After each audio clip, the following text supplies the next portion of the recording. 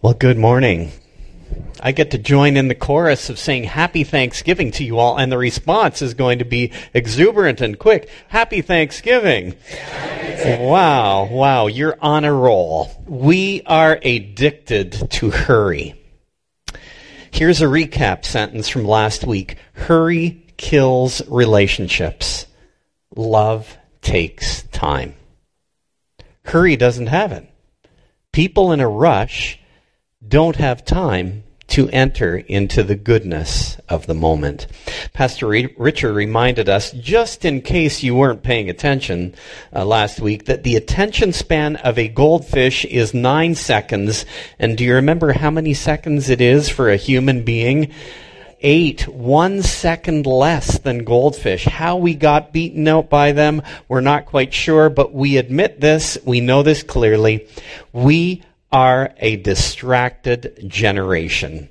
A survey from Microsoft found that 77% of young adults answered yes when they were asked, when nothing is occupying my attention, the first thing I do is reach for my... You know it. The first thing you do, when I don't have anything to do, when I feel bored, when I feel not occupied, I have to reach for my phone. After the sermon last week, maybe some of you just said, well, forget it. I'm addicted to hurry. I am the way that I am, and there is really no changing me. And the amazing good news is that Jesus wants us to partner with him and for us to take up the easy yoke.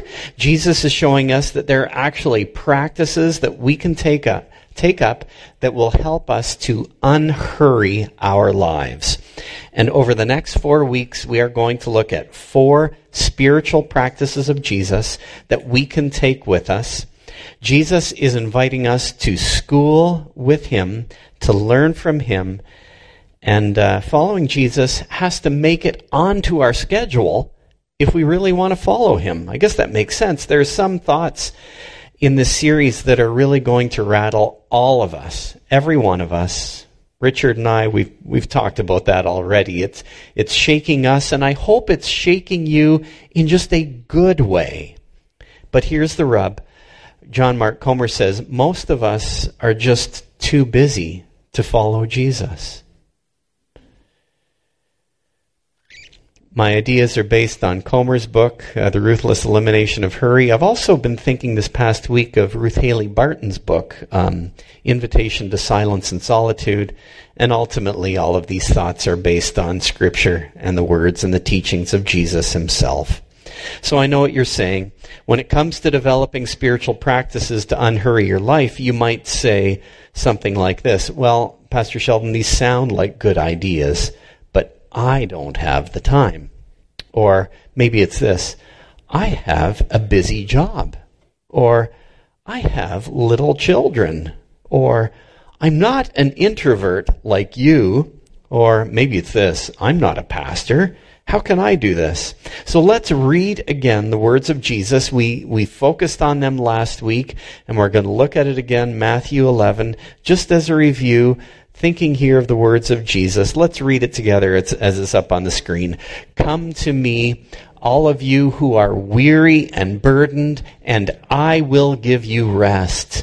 Take my yoke upon you and learn from me, for I am gentle and humble in heart, and you will find rest for your souls. For my yoke is easy and my burden is light. Jesus is actually promising rest. He promises it. And I love the idea that Jesus does not tell us to take up a mattress and go to bed, but it's to take up a yoke, his yoke, which is an instrument of labor, an instrument of work, where he does the heavy lifting, and we get to learn from him and to follow that way. What's a spiritual discipline again? A spiritual discipline. Let's back up first and think about what a discipline is. Standard definition of a discipline is this.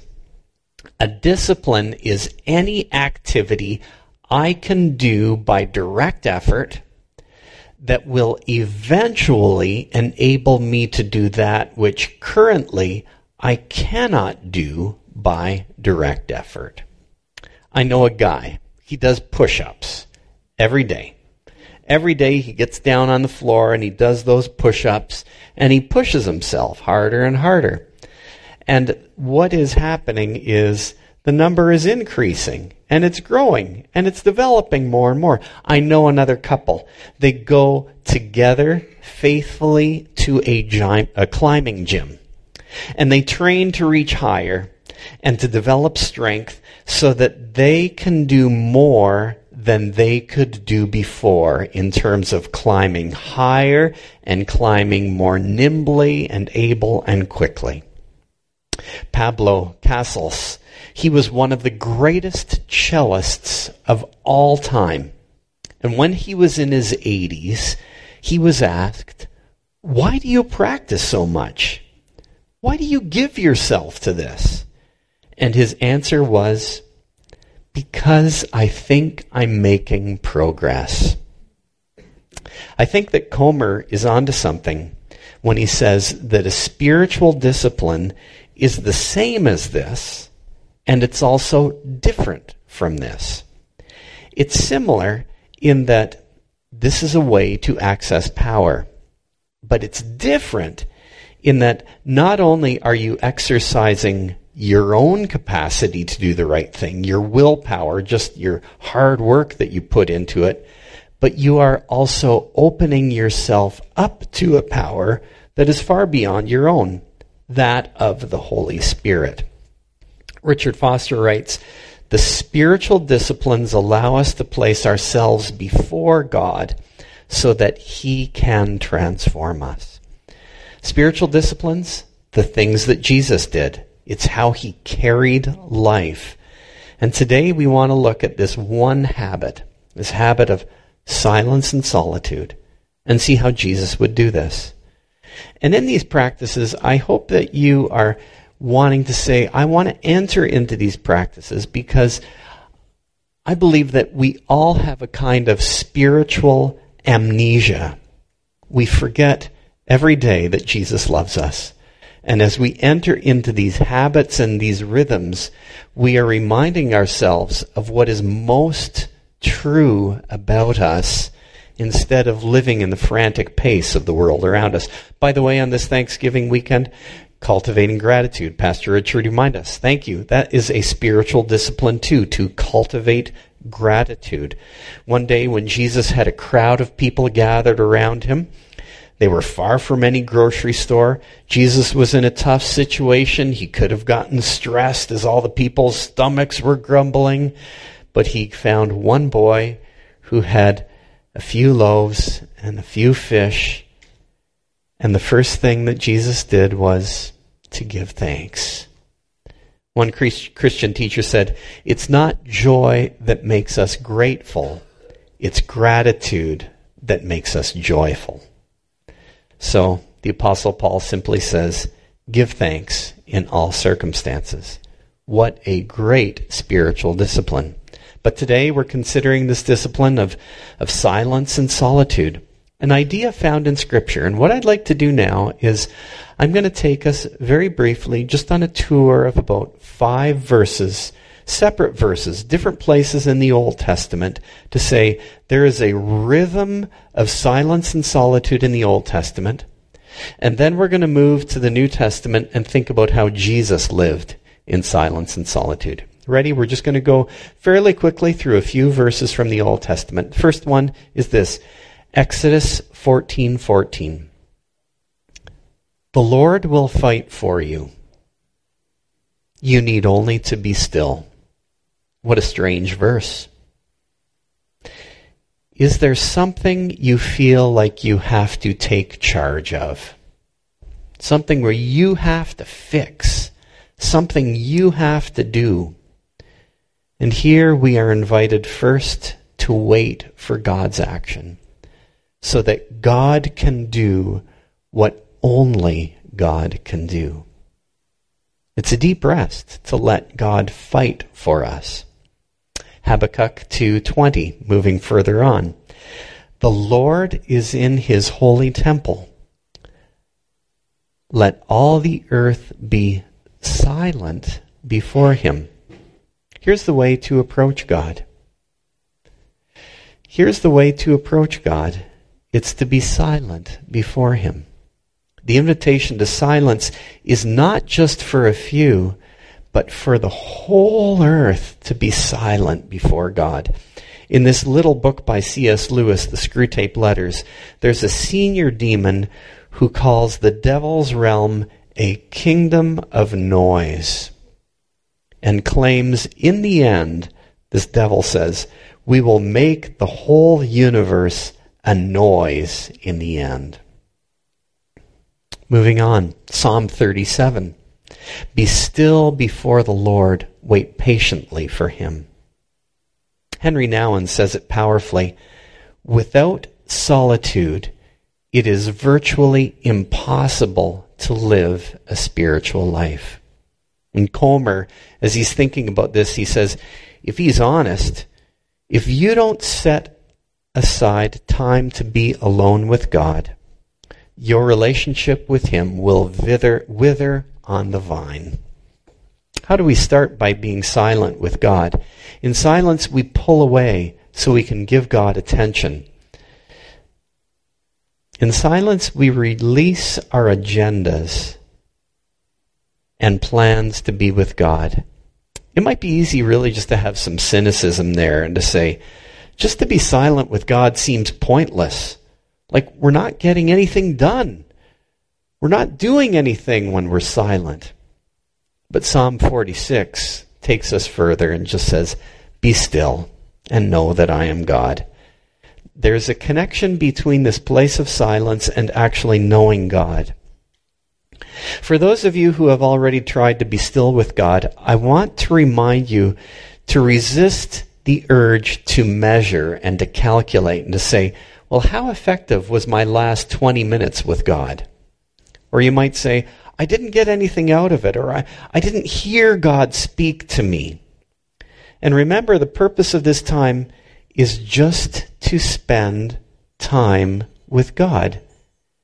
We can't measure this and to say this is something utilitarian, to say, what do I get out of it, God, if I am still and silent with you? But we want to say, Lord, I make myself available to you. There is nothing I can do to control the outcomes. All I can do is put myself out there and wait. And then one last verse from the Old Testament, Psalm 63. O God, you are my God. Earnestly I seek you. My soul thirsts for you. My body longs for you in a dry and weary land where there is no water. Look at that longing that is there in that verse. Just that deep desire to be with God. What would happen to my marriage if Sheila and I never spent time alone together? Do you desire to be with God? Spending time with God is like saying to a friend, I can't wait to be with you. And I will adjust my schedule no matter what it takes so that I can be with you. Isn't that exciting? When a friend might say, I can't wait. I can't wait till the next time I'm going to see you. I'm just so looking forward to that. Now let's think about Jesus and his rhythm. We'll go to the New Testament, and in a moment we'll get to that passage. But let's think about Jesus and his rhythm. Mark chapter 6 says this, Then, because so many people were coming and going that they did not even have a chance to eat, he said to them, Come with me by yourselves to a quiet place and get some rest. I want you truly to imagine this, that Jesus is speaking to you now. That Jesus is saying to you, I long for nothing else. I want you to come with me and get some rest from the things that are stressing you out. Come and be with me. Then think of also that other verse in the Gospel of Mark You know that passage where it said, very early in the morning, while it was still dark, Jesus got up and went to a quiet place to pray. Now, here's my confession. I am not a morning person. Pastor Richard, I'm going to leave that to you. You are the man for that. But you know what? I am not an early morning person. Just ask my wife, how are you wired? Are you early morning or late night? How are you wired? How has God made you? Here I was, the student in Bible college. I think I just heard one of those messages was Jesus, when it was very early in the morning, while it was still dark, he got up and he went to a quiet place to pray. And now I thought, Lord, I am going to do this. I am going to get up really early and I am going to be with you. Now, I really never changed my bedtime routine. And I still went to bed really late, like usual. But I pulled myself out of bed early in the morning on this Bible college campus. I walked down the hallway to the lounge. Nobody else was there in this hour. And I went in and I sat down in a chair with my Bible in hand and said, Lord, this time is with you. And within 2 minutes, my head was dropping. I was sound asleep. I said, Lord, I'm going to do it. Tomorrow morning, I'm going to get up early in the morning. Next morning, I got up. The alarm went off. I dragged myself down the hallway. I sat in the same chair, and 2 minutes later, my head was dropping. The third day, the fourth day, the fifth day, it just repeated. And you know what happened? Honestly, that week, I felt like a failure with Jesus. I felt like other people can do this, but I can't do this. I can't spend time with you. I felt like one of those disciples that was falling asleep as Jesus said, watch and pray so that you don't fall into temptation. And here I was dropping off. But since then, I've thought more about that experience. And I think somehow, in a small way, that Jesus was pleased with my faltering attempts to move forward to be with him, and my hunger and my desire to be with God. And I know that I want to say this, I still have even stronger inside of me this desire to know him, and this longing to develop habits and rhythms with Jesus that fit with who I am as a person. And Jesus will do that with you. And now I want to say I love my times with Jesus, and yes, even my mornings with him, some in which I linger with God, and some of which are honestly shorter in time frame. Solitude, the practice of spending time alone with God without any others or distractions. And then silence is to free myself from the distraction of noise so that I can be present to the Lord. Now, it's one thing to be quiet, to enter into external silence. That takes enough work as it does, doesn't it? Really, to say, I'm going to turn off my phone. Honestly, there are times when I still have it on vibrate and I'm trying to spend my time of quiet with God, and then I hear the vibrate and I think, maybe I should just peek over and look. Or I know that it's hard to turn off those distractions or music or TV or just the sound of everything else that goes on. And we talked about that last week too. Research shows we touch our phones an average of over 2,000 times every day. It's hard enough to turn off the external noise, but now there is something else that's going on inside of us, and it's our internal noise. How do we calm our souls and to stop listening to all of the internal messages that keep running through our minds? Mark Comer says this. He says, the clutter in our minds is like a mental hoarder, landlocked in his or her bedroom in a self-constructed prison. Wow. Now, when I first started this practice of silence, Again, I started feeling guilty about all the distractions that I experienced. I felt like, once again, it was proving I was a failure at this. Now, I worry way less about feeling distracted. Whenever I get distracted, it's just like a time to pause and then to say, Lord, I just want to bring this back to you. I know I'm a distracted person, living in a frantic world. And in stillness, I come to a beautiful place where I regularly bring back my thoughts to be still before the Lord. Don't grade yourself on how you're doing. Just tell Jesus that you want to be with him. Comer says, the whole world today is talking about mindfulness. You know that buzzword. It's a popular word. But Comer says this, mindfulness is simply silence and solitude for our secular society. It is the same thing, but it is just missing the best part, Jesus.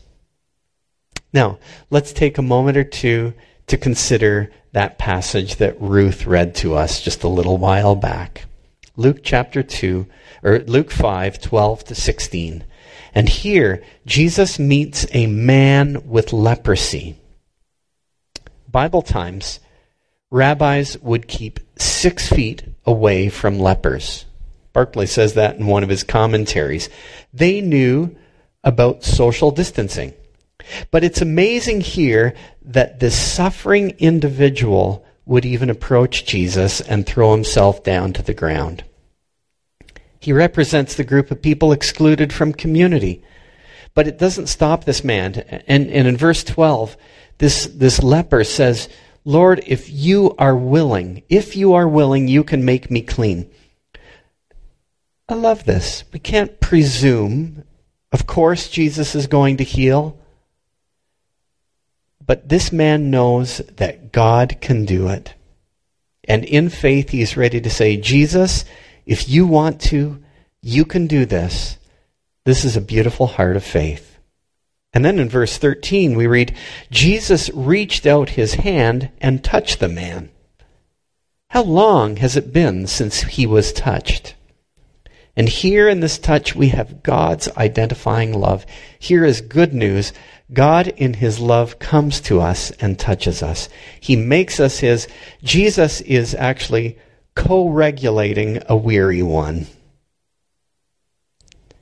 Co-regulation is the ability to regulate emotions and behaviors, to soothe and manage stressing internal input or external situations with the support and direction of a connecting individual. Physical touch. One famous therapist said, family therapist said, we need 4 hugs a day for survival, we need 8 hugs a day for maintenance, and we need 12 hugs a day for growth. How are you doing? Get one today before you leave. Jesus touched the leper, saying, I am willing, be clean. So we might just look at this story and just focus on how Jesus is the healer, and we could wrap things up in that story, but notice what happens next. News spreads about him, and the crowds gather all around him. I want you to notice here, Jesus is not a mystic who told good stories and lived as a hermit. You can see that he lived a very full life. And people constantly came up to him and said, Jesus, I need you. You can't leave me because I want to hang around with you. You must be with me. They were ready to gather around for the healing that they needed. They were gathering around him because they wanted to hear his teaching. And Jesus knew there were so many things that needed to be done, but Jesus lived out the truth that there was only one thing necessary. Verse 16, but Jesus often withdrew to lonely places and prayed. Often. Jesus had a habit. He intentionally withdrew to quiet places. And that word, quiet place or lonely place in that verse, is actually The same Greek word that you'll find in Matthew chapter 4 when you say Jesus was taken away to the desert. It's the exact same Greek word, eremos.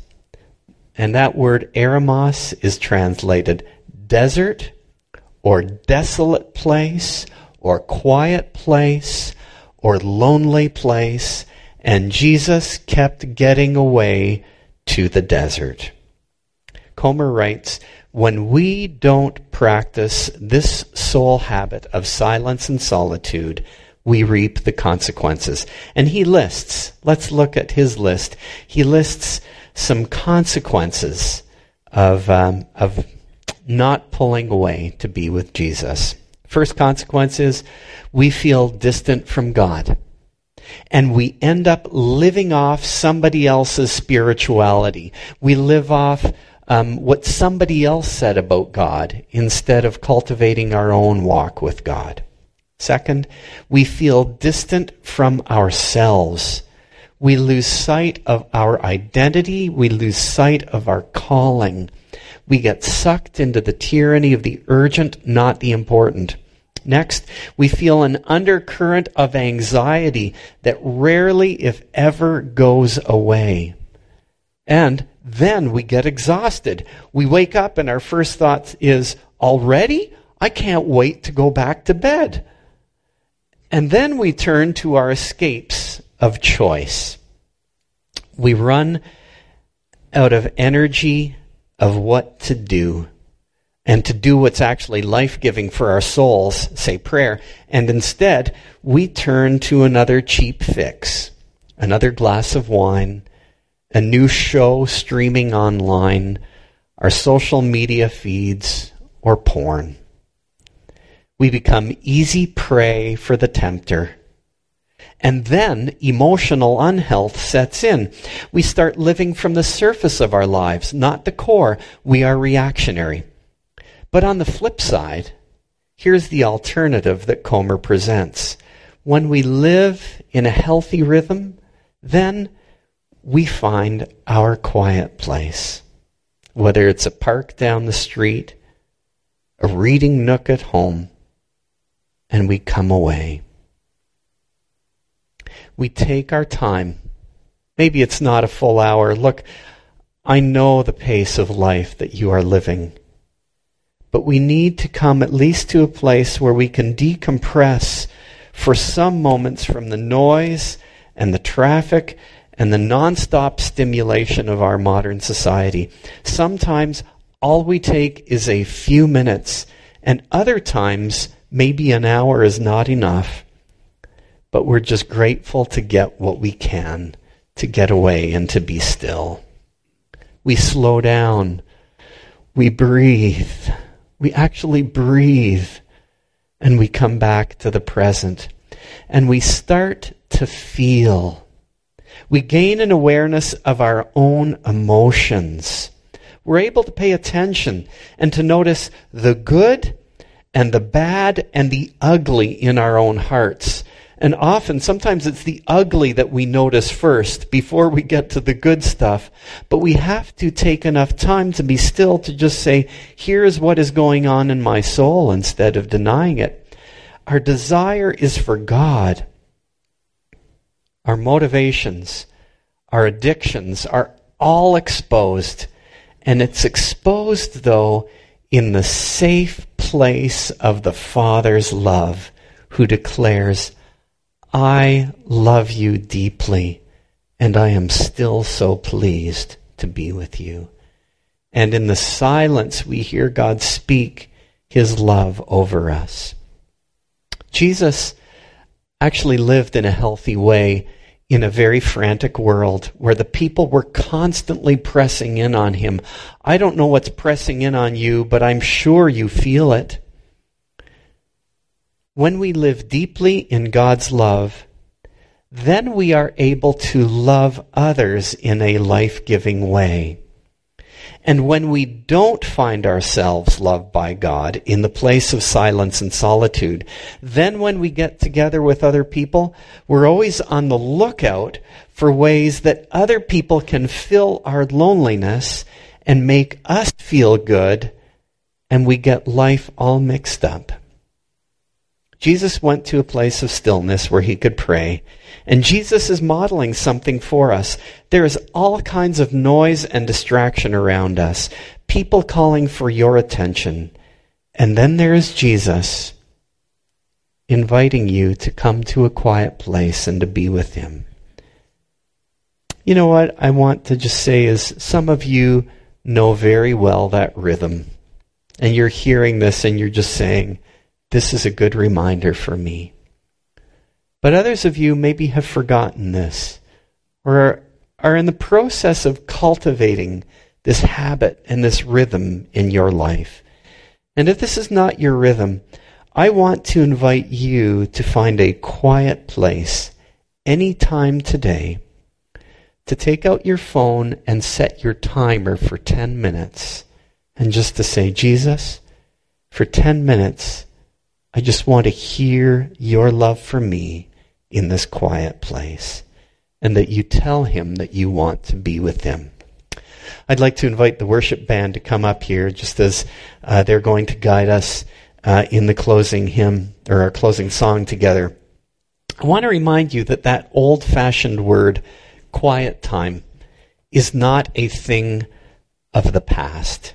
It's a way of meeting with Jesus in the present. In fact, it's a habit of meeting with him. And in the silence, I find it helpful to carry a simple phrase that is grounded in Scripture. I want you to think, which phrase do you want to carry with you? Because in a moment, we're going to take a minute of silence before we sing together. So maybe the sentence that you just want to be meditating or thinking on is just this: here I am, Lord. Or maybe it's this: I receive your love for me. Or cast your cares on the Lord. Or be still and know that I am God. Which phrase do you want to bring to Jesus? We don't have to wait until later today. Right now, I'm going to invite you to take a minute of silence. And sometimes it feels awkward to take a minute of silence in a big place and in a full room where there might be some other distractions, where you hear a cough or somebody else make a noise. But whatever distraction might happen, externally or internally, bring it back to this thought of telling Jesus that you want to meet with him and that you want to tell him that you love him. Let's be still, and then after that, I'll guide us in a prayer.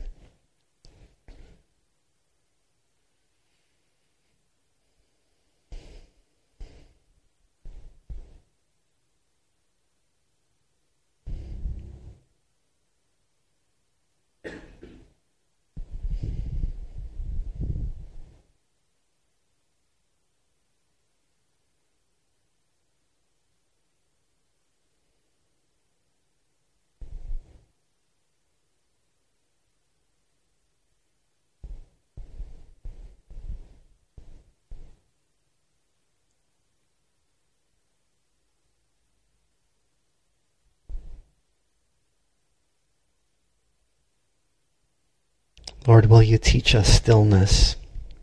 And will you clear our minds and clean out our hearts so that we might be ready to receive you? In these moments, we turn our gaze to the cross and we receive your love for us in these moments. In Jesus' name, amen.